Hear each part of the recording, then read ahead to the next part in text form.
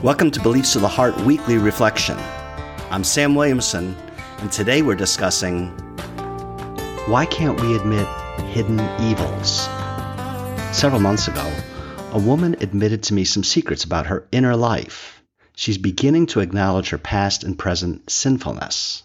She admits that her thought life is more judgmental than it should be.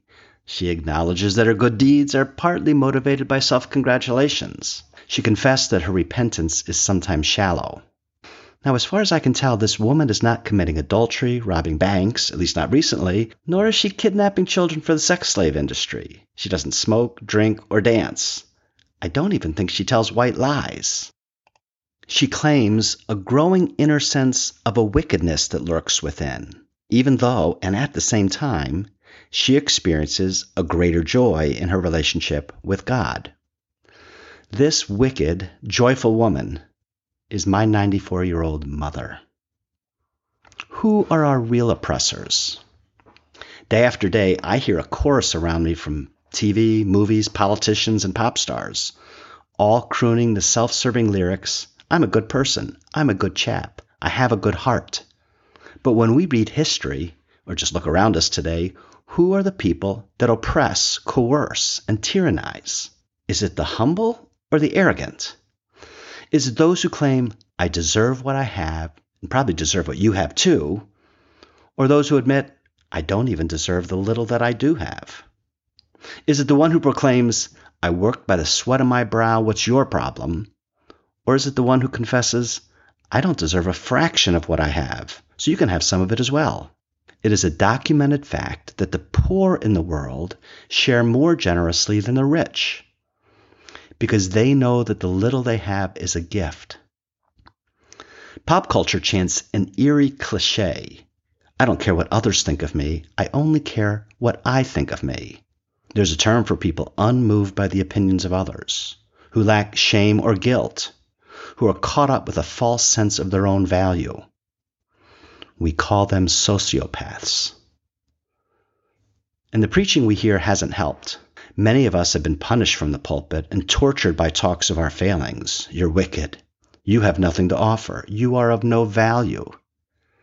Conviction without grace kills our hearts, and it totally ignores the creation proclamation. We are made in the image of God, and through God, we have something good to offer to the world. But another set of us have been pampered from the pulpit and therapized by talks. "You are good, shame is bad, God is love, and everything is groovy."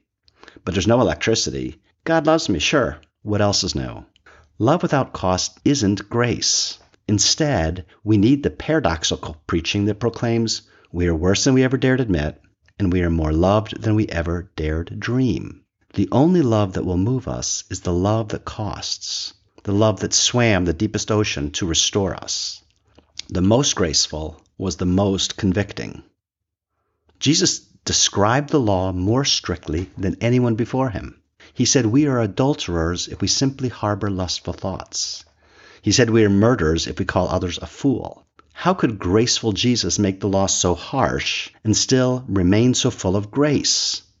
He did it to drive us to him, so that we could see our utter need of him. We need to know the evil in us and his love at the same time.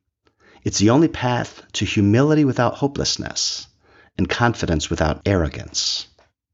The best significance is given, not taken.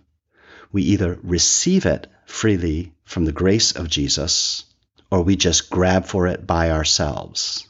Last week, my wicked, joyful 94-year-old mother bumped into a family friend who stocked shelves at a department store, a young woman with Asperger's. The two chatted as my mother waited in line. When they got to the head of the line, the cashier said to the young woman with Asperger's, "Why are you always annoying people? Go back to your shelves." My stunned and wicked and joyful mother paused, looked at the cashier and whispered, "You know, that was a cruel thing to say." The clerk grabbed for self-significance. "Hey, I'm a good person. I have a good heart."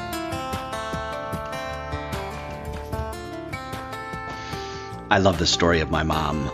It was so amazing for me to talk with her, and she just says, "You know, Sam, I really am sensing my own wickedness. And of course, as her son, I'm just laughing because she's 94 years old. But she really, genuinely, honestly, truly, I don't know how to say this, she had a joy because she just was delighting in a sense of God's love. And she felt the two were very connected. And I do too. A writer once that I read years ago once wrote that he was fearful about his writing. He loved writing. He felt like his life was tied up in writing. In fact, he wrote, quote, "The quality of my work is the measure of my life. The quality of my work is the measure of my life." But as a result, he could never be honest in looking at his own work because his ego couldn't handle it. And yet Paul keeps repeating a mantra. He says, "I boast in my weakness." This writer couldn't boast in his weakness. In fact, he couldn't even admit his weakness because his life was controlled by how good his work was. Paul, on the other hand, could boast in his failings. And when Paul says his weaknesses, he says he was confessing his self-dependence, his self-reliance. He was trusting in his own heritage. He was trusting in his bigotry. He was trusting in his self-salvation. And Paul says, I'm going to boast in how bad I was because of the new thing that I have, the surpassing worth of knowing Jesus. But I see the opposite of Paul's message everywhere. Paul says, I'm going to boast in my sin in a certain sense. Not that he wants us to be sinful, but he's saying, I'm not going to hide it. I'm going to be completely honest about it.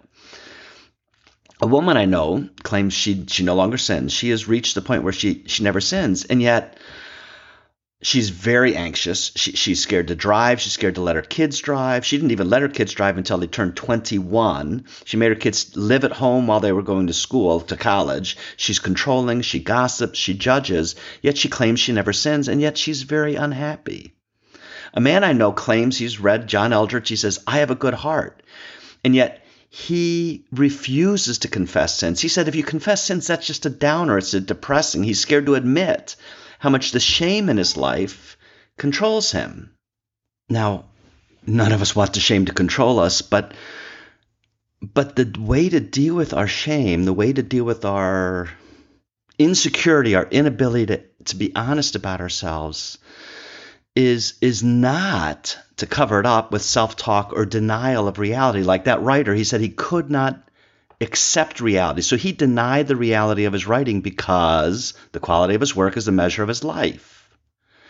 What I love about my mom's discovery that she's wicked and loved is she has an honest self-appraisal, but that honest self-appraisal drove her into her greatest hope. So she let the weakness in her life drive her into the love of Jesus. She let us honest self-appraisal. She let her shame. She let her acknowledgement of her sin drive her into the love of God. And suffering always drives us into our greatest hopes. But if our hope is our self-goodness, if it's a self-good heart, if it's money or wealth or relationships, we're going to be driven into something that doesn't have a foundation. God is always shaking our lives so that which cannot be shaken will survive, will endure.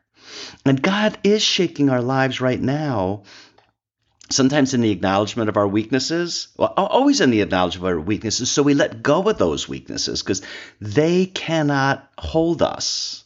They cannot give us stability. They cannot give us strength. He shakes us to drive us into our love, into his love. Tim Keller has this phrase that I use all the time. I probably have used it too many times here, but Keller says, Keller says, we are more wicked than we ever dare admit, and we're more loved than we ever dare dream at the same time. So it's only when we honestly let go of our self-evaluation, if we let go of the quality of my work as the measure of my life, if we can let go of that, then we can dare admit, my gosh, I really don't live up to it. I'm not as good of a parent as I think I am. I'm not as good of a boss as I think I am. I'm not as good of a husband as I think I am. I actually think bad thoughts about other people more than I want to. As we admit that, we let go of these false foundations that are shakeable. And we're driven into the love of a God where he says, Sam, I love you the way I see you as you are, and I love you. It's only admitting the worst that we begin to taste the best. So the story of my mother I love. I hope you guys love. I hope we all sort of can grow in an honest self-appraisal that says, I need a Savior. I need someone greater than my weakness, who will overcome my weakness, and who comes and lives in me and makes me a child of God. My comment of the week has to go to Sarah Weiss. She wrote, Sam, I've been graced by his revelation to me that the people he tends to are those who are humble. To have humility today in the West is near to being impossible. Arrogance abounds and fear of looking less than others. When his disciples asked him, who are the greatest on earth, he called a child over and said to them, and to us, a good millennial or so later, yes, I told you that unless you change, became like little children, you won't enter the kingdom of heaven.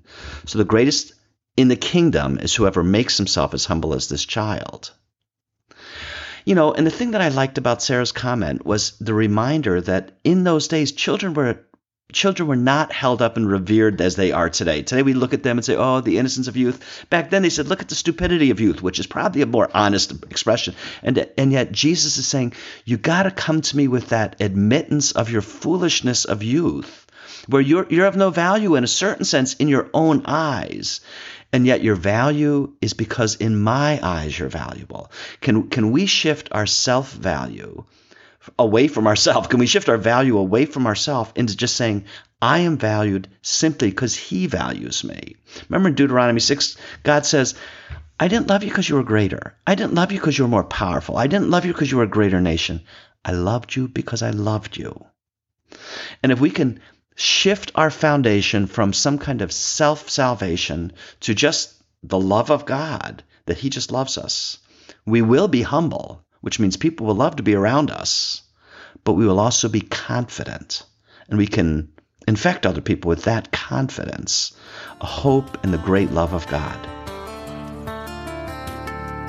Thanks for listening. Please join us by following this podcast or liking it. And visit our website, beliefsoftheheart.com, for more articles, books, videos, podcasts, and courses, all designed to foster intimate theology, deepening a real relationship with the real God who is there. See you next week.